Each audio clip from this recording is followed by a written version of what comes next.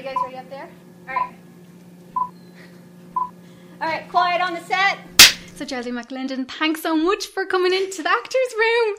Thank you for inviting me. You're so welcome. So firstly, for anybody that doesn't know you, maybe just tell them a little bit about yourself and where you grew up. Well, I grew up in County Armagh in a wee village called Mahray. Mm-hmm. It's at the bottom left-hand corner of Lough Neagh. Okay. And then I went to school in Tyrone, and then went to college in England and Manchester, and then moved to Dublin. I did a bit of travelling around the world, and then I moved to Dublin in 1999. Did you always want to be an actor? Is that... Yes, even though I didn't really have a whole lot of experience in acting. At school, I remember going into my careers teacher and saying, I want to be an actor. And I'd done maybe 2 scenes in Scorn and Og. Wow. And the narrator for the Nativity in school. that was my exposure. The extent of the acting. But I wanted to be an actor, and she didn't say a wise up, but in her mannerism, it was basically, you're at a convent school in Northern Ireland. Yeah. You can be a teacher or you can be a nurse. Those are your options. So I sort of went, well, I could be a doctor or a lawyer. As you do when you're 16. Like, why not? Yeah. And because at the time I didn't realise that you could actually do a degree in drama. Mm-hmm. So I went off and did law. Oh, really? Yeah. Okay. And 2 of my best friends in college were doing a drama degree in Liverpool.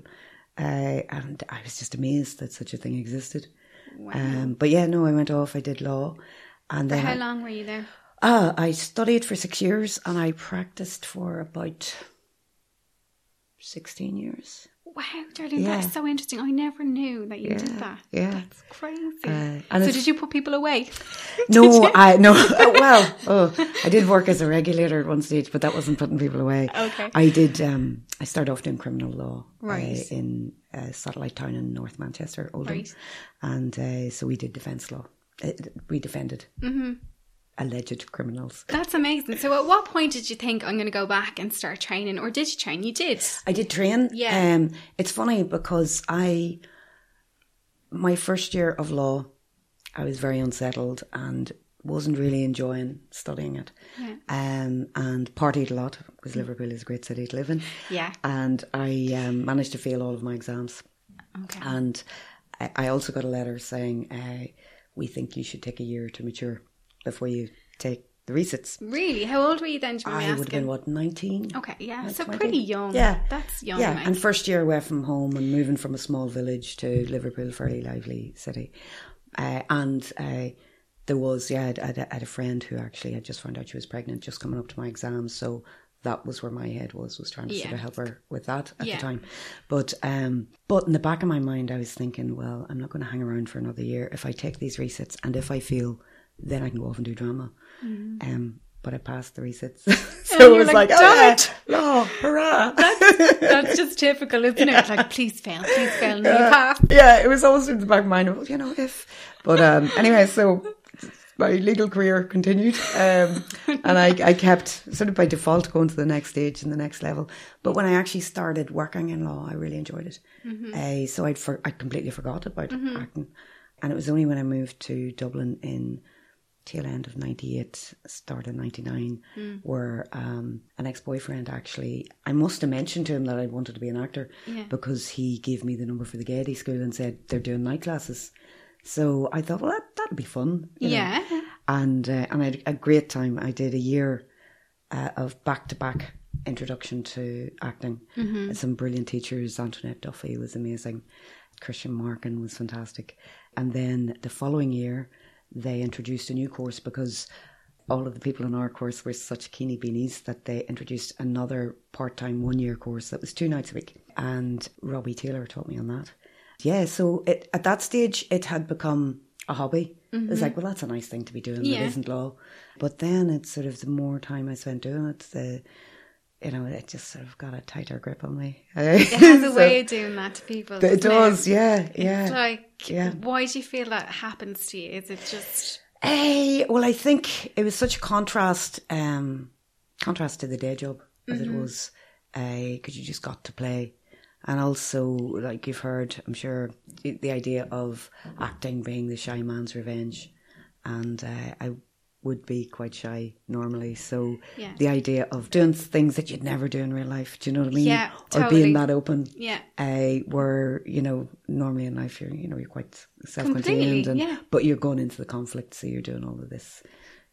You've got a license. Yeah, completely. And it is that, because I remember as a child being like that too, and not being able to even talk or ask for anything, even from my mum. Mm-hmm.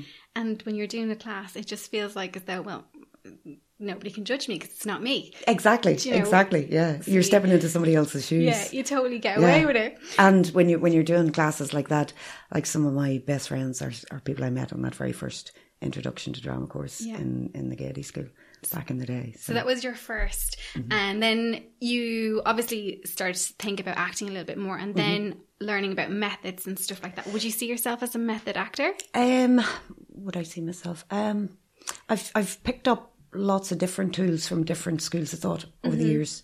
I spent 2 years doing the Stanislavski workshops in the Focus Theatre with Joe Devlin. Yeah. They were amazing because they really talk Huge. about standing in your character's shoes. One of the things that kind of training really brought home was the inner life of your character and how your character exists when the story is not concentrating on them. So we do like improvisations that might last 40 minutes of a character on their own making their tea. Something it's really everyday stuff, but you're really, how does my character move? How do they carry themselves in the world? What do they do when nobody can see them? Do they cry? Do they laugh manically? Do they, what is it about themselves that they don't show the world? Yeah. So that kind of stuff is always fascinating to me. Yeah. So there's a lot of work, like for every character then that you take on. Are you doing that leading up to? Yeah, well, I suppose you're starting off reading the script first of all, and you're trying to get a sense of who this person is. I did a course with Margie Haber. Oh yeah, years ago, and she was that here, or did you go to Los Angeles? Oh, here. Oh, right, yeah. Okay. And she did a really interesting exercise with us where she took us through about 10 different aspects of anybody, and she made us think, when you approach a character, what are the things you have in common with them, and what are the things that are different? So what are the things that you might walk like them, or you might talk like them, or you might have had the same education as them? What's different? They've been in prison, you haven't, or so it's really good to identify what of yourself you can bring to a character, what you have in common, but also where you need to stretch and just go outside your comfort zone and develop a tiny bit more. Yeah. And that's interesting, because I think a lot of people think, oh, it's just a script. I'll just learn the script, say the lines. Yeah, no, there's a lot of work leading up to that then as well. And how do parts normally come to you? Is it through agents? Is it friends? Or because you've worked consistently pretty much from 2006. Before I can see, it's constant, which is Yeah, I've been lucky enough now. Yeah. I'd say mostly, I'd say it's probably about 60%. Word of mouth, or friends referring onwards, or a lot of stuff I've done with IADT, the student filmmakers out there, and also with Filmbase. I've done 3 features with Filmbase. Nice little plug, thank you. So that's I don't know. I find that if you can work together in a group of people, not be a diva, where you can get the work done, you do it to the best of your ability. And you can have fun with people without being a distraction on set. People generally remember you for the right reasons, and they'll call on you again. Yeah. And it's networking, which I actually hate that word. I just hate it. I say it every time. But I do think it's about like making friends and just enjoying being around people. That's the thing. It's the hardest thing in the world, getting a job. Yeah. But when you're on set, it's the best job in the world that you can have. And it's funny when you say networking. A friend of mine, her mum calls it cobwebbing. And I think it's such a great, it's like the idea of spiders sort of spinning a web, Nice. Yeah. So, no, I think if you can meet somebody, have a chat, we're all in this industry because we love stories. We're, some aspect of it. It might be the lights, it might be the sound effects, it might be the story, it might be the emotional impact that a story can have. It might be because people like screen time. They get that 15 minutes of attention that maybe as a middle child they didn't get. You know? Everybody has loads of different reasons why, but the one thing that we all have in common is the passion. for wherever that comes from. We have a passion, and we're really lucky to work in that area, because I know we'll talk about it later, but just the different types of jobs that you can have out in the world. Acting is just such an amazing job. It is a privilege to be able to do that. It is, yeah, it really is. There's a lot of people that want to do it. But speaking of other jobs, you've also produced and you've directed. So so as far as I can see, you were in One Thing, Sting, I think, that you produced as well. Yes. So you're acted in that as well. But generally, as a whole, do you try and stay away from acting when you're doing something else? Yeah, I think that it's a lot to take on to act. Well, you can sort of do it. You can direct and produce. Yeah. Because those two go hand in hand. You can act and produce. Or write. Yeah, and produce. I've done that as well. But I think if you're writing, acting, directing, that's an awful lot. And you're at a disadvantage. And I've only ever acted and acted in something once, which was great fun. And that was a play. So yeah, you're at a disadvantage because you're the only one in the cast that doesn't have a director. Yeah. And then how important do you think it is for actors to create work for themselves, particularly at the start? Hugely important. Coming out of the Gaiety School, for example, there were four of my friends, four of us all together, that decided we were going to produce a play. Right. And Antoinette Duffy very kindly agreed to direct it, and we did fundraisers, and to me it was a baptism of fire, because one of my friends ended up starting an MBA at the time, so she got really busy. Two of my friends were acting in it, so they were really busy. So I had deliberately taken on a very small role, and been cast in a very small role. But so I was doing the bulk of the production work. Wow. And it was just it was like a baptism of fire. But I'll never forget, on the curtain call, just sort of the first performance, looking out into the audience and seeing how much the audience had enjoyed the show. Yeah. And looking back at the actors and seeing how much they were enjoying their curtain call, and thinking, gosh, this wouldn't have happened except if you didn't make I didn't do this. Yeah. And that, like, producing brings its own gifts, but it's one of the hardest jobs you'll do, because creatively you're being creative in a different way. You are trying to make such tiny resources go such a long way, and you're trying to call in on favours, and so I think I've gone off. No, that's like, it is there. important, but it is important, definitely. Yeah. And also for just even having the sense that you're involved in something is really important to your mind. Yeah. And then hopefully you're hoping that people will get to see it, and out of work comes work. So totally. And I think it makes you less desperate also when you go into those situations of like being cast for something else, because you're working anyway, and you're there for the right reasons. You're there because you enjoy the experience. So it's not so like, please, I really need to get cast, make it happen. You're kind of like, well, I'm doing my own things, I'm creating work, and I'm doing what I love, so if I get this, great. If not a big deal. And it's funny, because at the beginning of my acting career, I think initially it is, going back to that idea of being shy, and all of a sudden the limelight is on you, and sort of maybe enjoying that bit of attention. But I think the more time I've spent, certainly just the idea of being able to tell stories and being able to give people either a distraction, some escapism, total catharsis, because they'll see somebody in that story that is going through something that they're going through, so they feel less isolated in the world, or it helps them to make sense of their own lives. So I think you definitely, for me anyway, you become a lot more generous-hearted or something. Yeah. So to answer your question in a really roundabout way, no, it means that by making stuff, so say for example, I've taken part in film challenges, so I've done sound, I've done camera, I've done continuity, I've done script supervision, I've produced it. I haven't done editing yet because I'm just too technologically challenged. But I think with that comes an appreciation, both on set, probably more on set, because you're surrounded by people who are all doing their part of the job. But so when you're going in for an audition, of course you want the part, or you're not turning up for it. But you go in with a more healthy sense that you are bringing one potential piece of the jigsaw. Yeah. And if your piece of the jigsaw fits into the whole thing, then that's brilliant. And if it doesn't, then I'm getting better at sort of accepting, well, that jigsaw wasn't for me, and hopefully there'll be another jigsaw coming along soon that I am exactly. And it's for. I think that's the only way that you don't go nuts when you're auditioning, because there's a lot of rejection. So you just have to say, if it's for me, it won't go by me. And I think you have to you do have to not make the mistake of measuring your self-esteem on how often you get cast or the kind of roles you get cast in, because that way lies disaster, because that is the one part of life, unless you are creating parts for yourself, that is the one thing you have no say over. You know, as I say, you are a tiny piece of a jigsaw that is fitting into a bigger one.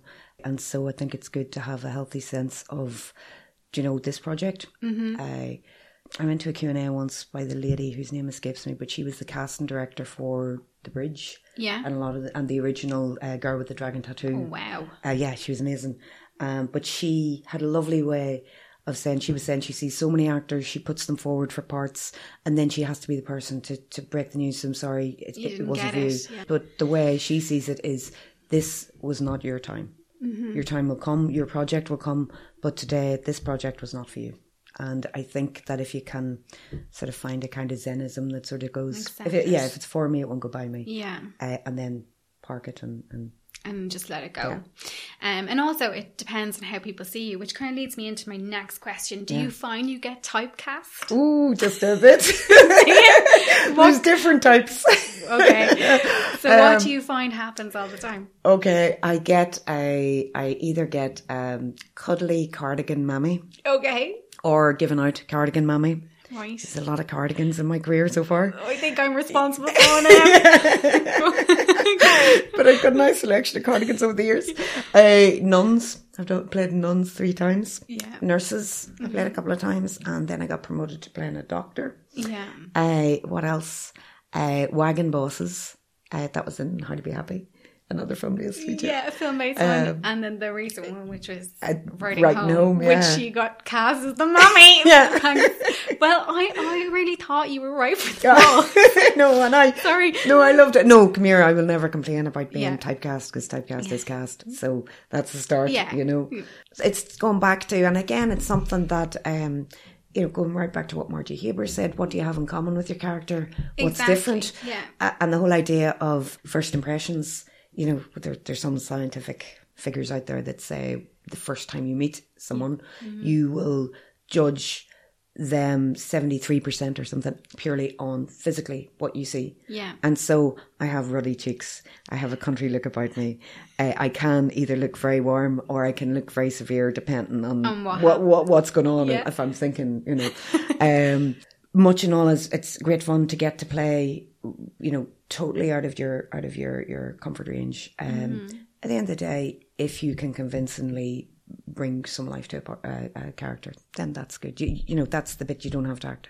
Yeah. So I love the cardigans. You love the cardigans. It's fine. So you're part of the film-based close-up scheme, which was an initiative for actors that got to come in and kind of chat to new directors every week. What was that like? That was amazing. I have to say film-based has been a brilliant resource, not just for the training that you can get. I've done all kinds of courses here, but the Attic Studio was operating out of film-based for 12 years. And it's just that idea of a community, a sense of community. And what was brilliant about Close Up, and I'd love to know how you came up with the idea, was the opportunity to get to practice your art every week. Yeah. Even though you might not be in stuff. And just meet with other actors and meet with directors in an environment where you're not under the pressure of being auditioned. You just get to have a sense of their style of direction. That's it, isn't it? That was the one thing that we always found, I think, and why we came up with the idea, because unless you get cast, you don't know, you know, what a director does really and what their process is leading up to shooting. And everybody has it slightly different.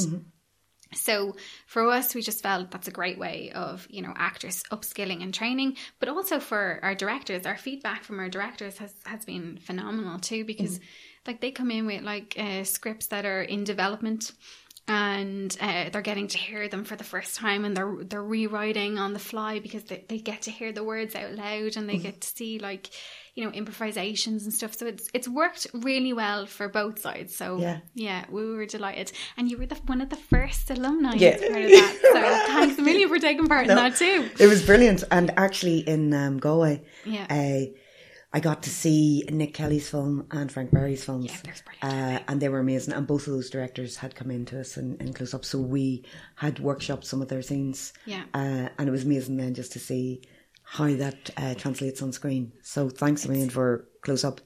Those kind of initiatives are actually invaluable to actors because we're all freelance, we're all self-employed, to have a sense of community, to have a base, a film base, dare I say, it's hugely important. It's important psychologically as well as practically, in that who do I know who has a camera, who do I know that has a radio mic, where can I rent something really cheaply? So both on across the board, both personally and professionally, film base is really, really good. Oh, thank you for that. We really appreciate that. What was the other question that I wanted to ask you was, how does an actor, right, when they're waiting on their big break, how do you survive in life? How do you pay rent? How do you have money for all these classes? How do you have money to do horse riding lessons or whatever it is? Like, do you have a bread and butter job as well? I do. Right. 5 years ago, I quit law because for 11 years I'd been juggling acting and directing with law. And then I got to the stage where I realised that to actually take on a big project, you have to be available at really short notice. Yeah. And when you are a lawyer, you have to make your clients your number one priority. So what's that saying about you can't have two masters? So I was lucky enough the first year that they ran the programme in screen acting in the Factory, which is now Bow Street. I got a place on that and I decided to bite the bullet and go full time into acting. Okay. So at that stage, I could have asked for a year off work, but I was like, no, this is it. I've got to not have a safety net. I'm going to go for this. And at the time, I'd been saving for years and I just about had enough for a deposit for a house. And it was the thing was, I either buy a house and then I am a lawyer forever to pay off that house. Yeah. Or I take a chance and I live off those earnings, those savings, and just give it a go. Yeah. And they always say you regret the things you don't do in life more than... That's very brave, though, so Jardine. It was brave or mad, I'm not sure. Honestly, that's really brave. It's very hard to take a massive leap like that. Yeah. So. And I suppose I was lucky because I'd actually been downscaling. Just through different personal circumstances, I'd been downscaling, so my salary was being reduced. So I'd gotten used to living on less money anyway. Yeah. But so paying for the course in the Factory is a fairly expensive course, and then obviously you're not working at anything other than, in fairness, film. So they were very keen that if you got cast in something, you should go off and do that. I know some drama schools have a no acting until you're finished your training policy, but as far as the Factory were concerned, they were like, this is what you're training to do, so if you get asked to do it in the meantime, do it, Yeah, they were right to do that. Yeah, so I managed to live off the savings for a couple of years after that, about 3 years, and then it came to the stage that, I was down to, I just paid my last month's rent. There was no way of knowing if I was going to have anything coming in the following month. Oh, so scary. Yeah, and then luckily I got The Secret Scripture, and that paid my rent for the next 3 months. Oh. So it was just that. Thank you, Jim Sheridan. Thank you, Jim Sheridan. Yeah, no, because I used to actually walk past people who were homeless in the street and go, my God, that I'm a paycheck away. Yeah, it's a hard thing to decide for yourself. That's it. And at the time I was directing a play that was due to go on in February, and I'd paid January's rent and I didn't have February's rent. So it was like, you just put in your faith and belief that something will come.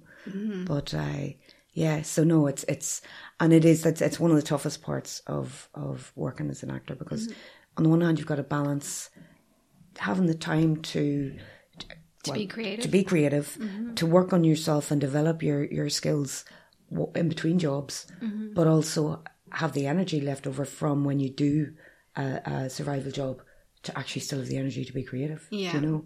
So it's a bit of a catch-22. It's a hard one. Yeah. It's hard, and I'm always really interested to see what people are doing on the side. Some people like to do web design, but some people are, maybe doing radio or something. I started doing temping. I worked for a great company, Adecco. Yeah. One of the girls in my course in the Factory had recommended them, and again, temping receptionist work is really good for actors because actors have good presentation skills and they can be welcoming. And you can pretend you like someone when you don't. Exactly. That's your motivation. Your motivation is your motivation here. I really hate her. I want to kill her. But, you know, like, I need this job. Yeah. And in fairness, most temping agencies are aware that, you know, if you know a week in advance that you have an audition, say on a Wednesday morning, then they will factor that into the work that they give you. Yeah. The only thing about it is that they're because the temporary nature, there's no guarantees that you will get work. What else have I done? I've done some painting for friends. Nice. Yeah, I did some making circuit boards for a friend's dad. Wow. Yeah, I can make circuit boards. Jesus. Yeah, it took me ages to make the first ones, but then I got quite dapper at it. Yeah. What else have I done? I did some mystery shopping. Oh, cool. What was that like? Did you talk to people as well? Yes, but so like, excuse me, I want to bring this back. That's very cool. Yeah. And really good for observing people, you know, and building characters. Yeah. So speaking of characters. Yes. You have an insane amount of credits on IMDb. I just ended up just printing it because it's too long for me. But let's jump forward to 2016 because that was the Secret Scripture with Jim. So what was that like working with Jim Sheridan? That was amazing. It started as a workshop type audition. So there were about 50 of us in the room the first day, and he'd brought in the script and he wanted to, in some cases, run scenes as they were written, but in most cases improvise them. Right. And it's funny because beforehand I'd got asked to come in with a character in mind, but we never got around to looking at that character, and that wasn't the character I ended up playing anyway. So there was that workshop, and then that was just before Christmas in 2015.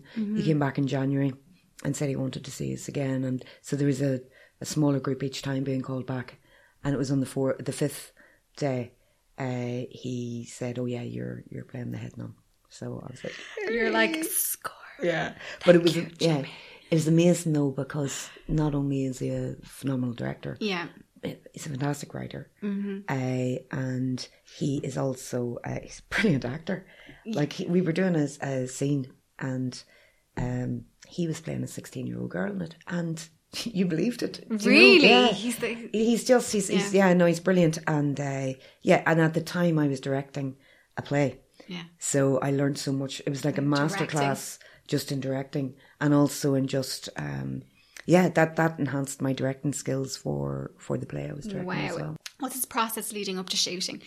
So it's like, or on set itself, is it Louise saying you're not doing that right, or does he give you a note, or just like how does that happen? The first scene that I filmed was down in Innishteague, and the action was I was being driven into the village, and there was a bus coming along, and Rooney Mara was getting off it to meet Aisling O'Sullivan Arant.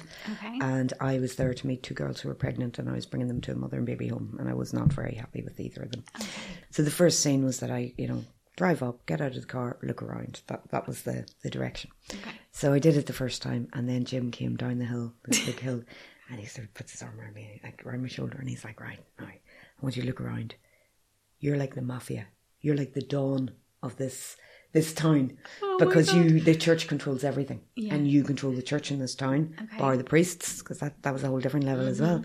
So yeah, he was great at giving you a sense of ownership without telling you do this, do that, do whatever. Yeah.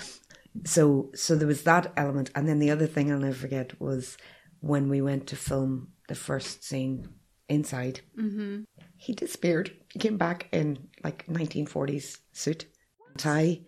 And he says, right, so we're going to improv a scene now where, I'm a banker, and we're talking about how you're selling babies. Babies are being adopted for money in the States. Whoa. And I had this out-of-body experience. So would I. I'd be like, I'll be back in a second. One.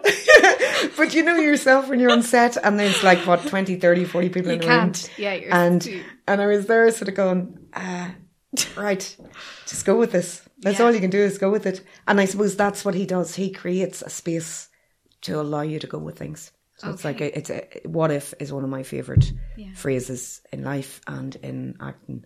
It's like, what if anything can happen, after If, you know. I love it. So yeah, that was amazing. Yeah, that sounds like so much fun. And then you went. I know you did a couple of other things, but then I suppose Red Rock was, you know, that's a big thing. No, that was lovely. I was called in by Karen Scully in Louise Kiley casting to audition, and initially it was just for a doctor in a scene in the hospital, and so went in, got the part, was delighted, and then a few months later, Karen contacted my agent, Frontline, and she was like, would Geraldine be available to come in again? And this time they had created a name for me. So in fairness to her, she had, you know, when a doctor came around again, she had said, well, this girl was in, she played a doctor, do you want to have a look at what she did? Are you happy with that? And the director of that, because with Red Rock, I think it's cycles of 6 or 8 that the director changes. So each director has to be happy with what character. So she created a recurring character for me, and I've been in there 3 times. Yeah, and it was funny because the next audition I had with her for something else, I was saying, oh yeah, I'm back in Red Rock, and they've even given me a name. And she goes, yeah, I made that up. I was like, brilliant. Thank you, Karen. You Thank legend. You, Karen. Yeah. You absolute legend. And then we go on to Writing Home. Yes. And how did you get cast in this, Geraldine? Well, there happens to be a casting genius called Lynn Larkin who recommended me. No, and I auditioned, so it wasn't and actually that's one thing I would say. Even when it is word of mouth, you cannot take it as read that you've got the part. I never do that. No, because other people have to be happy with it. Like all the directors, there were 3 directors on this, so everybody had to be happy. Yeah, and so, but you have to go in. You still have to fight for it. It's like, this is what I will bring. This, my part of the jigsaw is going to have this much energy, and this is what I'm going to bring. So I had the funniest audition with Naham, Miriam and Alexon. Yeah, I can imagine. It was just this mental flurry of activity. I had to be making an apple tart, and I came out of it going, I'm not quite sure what happened there, but I like their energy, you know. And and then luckily I got cast in it, and that was just lovely, because the part was nice. Again, like, I know I joke about, I'm always being cast as the mum, but that said, there's like, it's as characters go, mothers generally have a lot of depth to them. They have different mothering skills. They do. And there's a real relationship there when you're cast as a mum. And it was brilliant. We had great fun filming up in Carlingford. Yeah. Everybody as an actor wants to work. Yeah. And that's ticking that box. And different sets have different energies on them. And so everybody is generally really delighted. Some people, if they get nervous on set, they don't always show their best, or but it's a really big job for a director. Usually it starts with the director and the producers, because they are your first line of contact, to create an environment where people can take risks and can enjoy themselves but work hard, but bring their best game.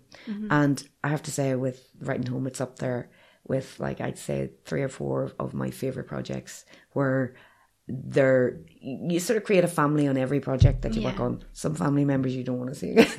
You're like, but with that one, like, when we went to the Fleadh, it was really exciting to see the film on the Fleadh, but to me it was more exciting to meet up with everybody in the cast and crew and just have crack with them. Yeah. They're a nice bunch. Yeah. I have to say, I definitely had a soft spot for everybody involved in that. And then we move on to an amazing project. Zoo. Oh yes, Zoo. yeah. So, what was that like, and how did you get cast in that? That was a bit mental, because I was going to go to Toronto Film Festival for the world premiere of Secret Scripture. Yeah. And the reason I was going was, first of all, it was the world premiere, but my nephew lived there, and my godmother lives there, and lots of cousins. And I was also supposed to go meet an agent. Now, the agent lived in Vancouver, but he was going to be in Toronto over the festival. So this was the plan. And then through Frontline, I got asked to audition for Zoo, and they wanted availability. And I was like, well, I am available for some of the dates, but I have limited availability. And it's nearly, do you know what? You're nearly guaranteed. As soon as you say you've limited availability, that's the job you're going to get. It happened with Red Rock. It happened with Zoo. It's happened with loads of things. Maybe you should just say, I'm very busy. She has limited availability. Maybe it is. It's part of that whole thing of it's easier to get a job when you're in a job. Yeah, but constantly, So I was due to go to Canada for 2 weeks, but I auditioned for Zoo, and I ended up getting cast in it, which meant I could go to Canada, but only for 6 days. So it was mental. So I filmed. The first day was a Monday in Belfast. Came back down to Dublin. Flew out on Tuesday evening. Arrived in Canada, I think on the Wednesday. Stayed there until the following Monday night. Flew back to Dublin. Travelled to Belfast to film on the Wednesday and Thursday of the following week. Wow. So on the one hand, it's an actor's dream, because it's like you're going to, that's all brilliant stuff to do for your career. Amazing. But a wee bit mental in time zones. But yeah, Zoo, it's a beautiful film. It is. It's based on a true story, or inspired by a true story, which is a bit of a legend in Belfast. And it's basically going back to World War II. The Minister for Defence issued an order that all of the dangerous animals in Belfast Zoo were to be killed. And this is because during the Blitz, they thought that if animals escaped, they could attack people. And so it was like a very grim, really grim thing to do. But during that time, there was a baby elephant in Belfast Zoo. And the elephant was so scared of the bombs, because Belfast would have been attacked by the Germans. And so they would have had bomb shelters and the likes. But this lady who worked in the zoo made it her business to sneak this baby elephant home every night to her back garden in like a 2 up, 2 down. And stay with him all night so he wouldn't be scared, and then sneak him back into the zoo the next morning. Which is just mental. And like, how would you not notice an elephant in somebody's back garden? So the story has been changed slightly in that in the film version, she has help from 4 children. Some fantastic actors in it. Art Pilkington is in it, from Game of Thrones. My children are Ian and James, whose names I can't remember, but Ian was in Moonboy. Yeah, he's Moonboy's friend. Pete's mum. I played their mum. Yeah, your Pete's mum. And then Amy Huberman is in it as well. And Amy Huberman is in it, so yeah, it's so... Oh my God. It's phenomenal. It's beautiful. One way I describe it, it's a bit like E.T. If you were to superimpose an elephant in the place of E.T., it's that kind of heartwarming. It'll make you laugh. It'll make you cry. It'll make you just even... I got mistaken for an extra. How dare they? I'm always doing it. Don't mistake me for an extra. No, I'm always finding myself in the wrong queue, and they'll go like, "Who sent you?" You know, which way? And I'm like, "Well, no, I have some dialogue," and they're like, "Oh, we are so sorry. You're supposed to be here," you know. And I'm like, "No, well, treat people nice regardless of whatever position you have in the film." Yes, of course. Yeah. But with that one, the base that we were in this film, the street was set up like the 1940s, old cars, fires. Hundreds of people running down in 1940s gear. There was a bride who was running through the streets in a bridal dress. It was amazing to look at. And I couldn't just sit in the green room. I had to be sitting on the stairs watching. And one of the ADs sort of, she didn't realise I was in the film, and it was my first time on that particular set. Yeah. So she was like, "Oh, they need you outside now." And I was like, "All right, do I need the boys?" And she was like, "No, they just need you outside." And as I was coming up to the door, one of the other first ADs was like, "No, she's an actor." And she's like, "Oh, I'm so sorry." I was like, "Don't worry. I obviously fine. I didn't have my diva with me today." Everything. Yeah. I'll bring my diva the next time. Yeah. I've got to remember to pack my diva. But no. Amy Huberman was great in it. Really friendly. A lovely part. The Hoobs. The Hoobs. That's what we call her. The Hoobs. Yeah. But she's so good at playing very likeable characters. Yeah. You know, she's really... She has that likeable thing, definitely. Though, doesn't she? Yeah. She's cool. Yeah. I did a film with her brother as well, Mark. Oh, Mark. Yeah. I love Mark. Years ago, I don't even want to say how long ago, but he was in a short film that I was an extra in, where I was like running to be a zombie, and he was like, he's really nice, isn't he? Zombies are cool too, aren't they? Yeah, zombies are brilliant. I love zombies. Yeah. So you've done like an insane amount of work. The other thing quite recently that you wanted to mention was the one with Fix Me with Tom Moran. Yeah. So the whole thing about like moving online, and there's more work now online, and you know, creating your own stuff. So Tom created this. Tom created it, and I should say that Tom and I and another guy, Stephen Teig, we're all in Frontline. Yeah. And so the screen directing that I've done has been through Stephen and through Nolan, through Frontline, and but with Fix Me, I was just acting. Tom had written and was starring in this web series. And I was really curious, going back to what you're saying about creating your own work. I did a fantastic course at Filmbase Ran with Gunnar and Lauren from the LA Comedy Actors Studio. And they were like, guys, you need to be producing your own content. And so Fix Me was amazing. We did it. Tom's younger brother, Ben, was DOP on it. Yeah. A family affair. Tom was everything else. We were using his mum's therapy rooms. So I played a therapist. It's Tom's first time in therapy. It's funny, but there's heart to it as well. So, there's a lot going on. Yeah. But again, that was amazing because we spent maybe 3 days? No, I'd say 5, meeting up, going through scripts, trying to refine them, and then 5 days filming. And that was it. We had a web series, you know, so now it's more accessible than ever to create your own content and do it to a fairly high and just to get out there and to show people what you're able to do rather than just waiting on the phone to ring all the time, because it just doesn't happen that way. Exactly. I always end on this one last note, right? And I always ask everybody the same thing, but what has been the one piece and best piece of information or advice that you've ever gotten from somebody? I'd say there's 2. Can I say 2? Yes, you can say 2. In life, and I think in work, be kind to people. You don't know where they're coming from. Yeah. And yeah, that's just a good life lesson. And the other one is actually when I was in between each round of auditions for The Secret Scripture. Yeah. My younger brother gave me really good advice. Because I was there and I was like, oh my God, I've got this audition and it's for Jim Sheridan and he's such a big deal, and what if I got it? And he sort of stopped me in my tracks and he said, Geraldine, you're an actor. And I was like, yeah. And he goes, you give up law to act? And I was like, oh, yeah. He goes, are you any good? I was like, He goes, are you any good? I was like, He goes, are you any good at acting? And I was like, yeah, I think so.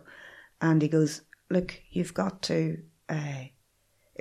he was trying to give me an example, and we had this fireside mat that had a camel on it, right? Right. And he was like, so you've changed careers to do this mad career called acting. If you don't believe in yourself, then forget it. Yeah. But he was going, if you call yourself an actor now, and if you go into a room and they want you to be a camel, and he pointed down, there's this wee abstract camel on the floor, on the carpet. He goes, be the blank camel. So be the camel. And it was basically get yourself in the zone and believe. And that do it. Believe you can do this. If you're going in, if you've given up, you're making all kinds of sacrifices in your life, financial sacrifices, to do this mad job, then you've got to be your number one cheerleader, and you have to believe that you can do it. Because if you don't, then you're not going to, an audience isn't going to believe it. So it is, and coming right back to the idea of, Shy Man's Revenge and whatever, if it's your passion, if it's something that you feel so driven to do, then you've got to give yourself the kudos to say, I am an actor and I will do my best in this role. And if you can marry that against, and I might be right for it or not, but be the camel.